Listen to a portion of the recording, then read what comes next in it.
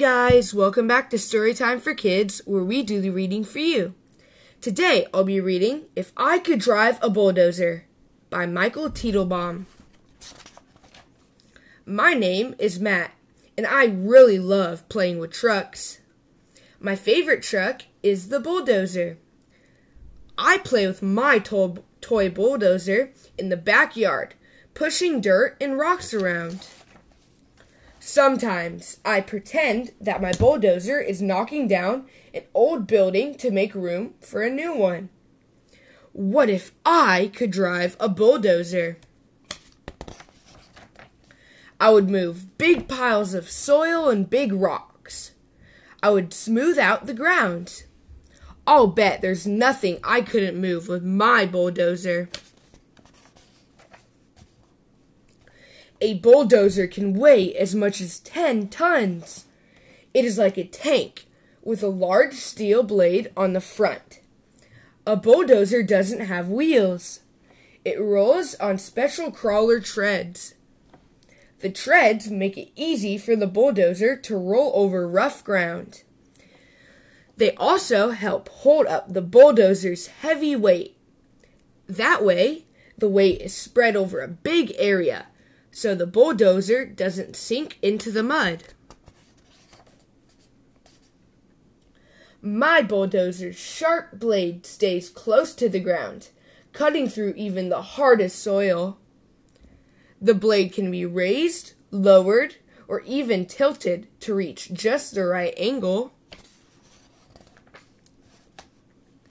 Because of its crawler treads, a bulldozer can't ride on the road like other trucks. I drive my bulldozer onto the back of a big truck called a tractor trailer.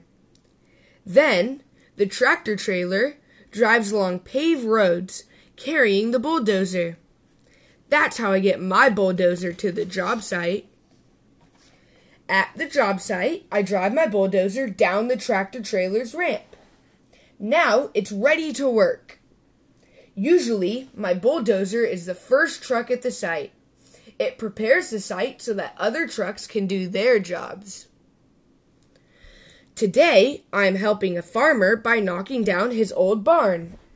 Then I'll help prepare the site for a new barn to be built.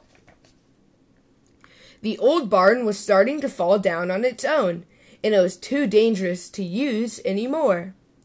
Working carefully, my bulldozer helps push down the rest of the crumbling building.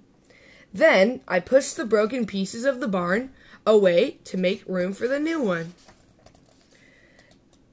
These old tree stumps are in the way. No problem for my bulldozer.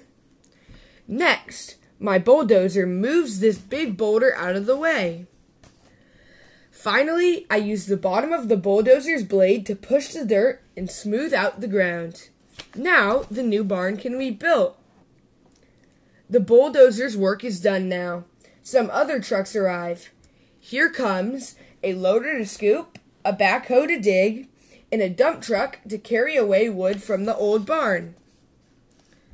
That's what I would do if I could drive a bulldozer.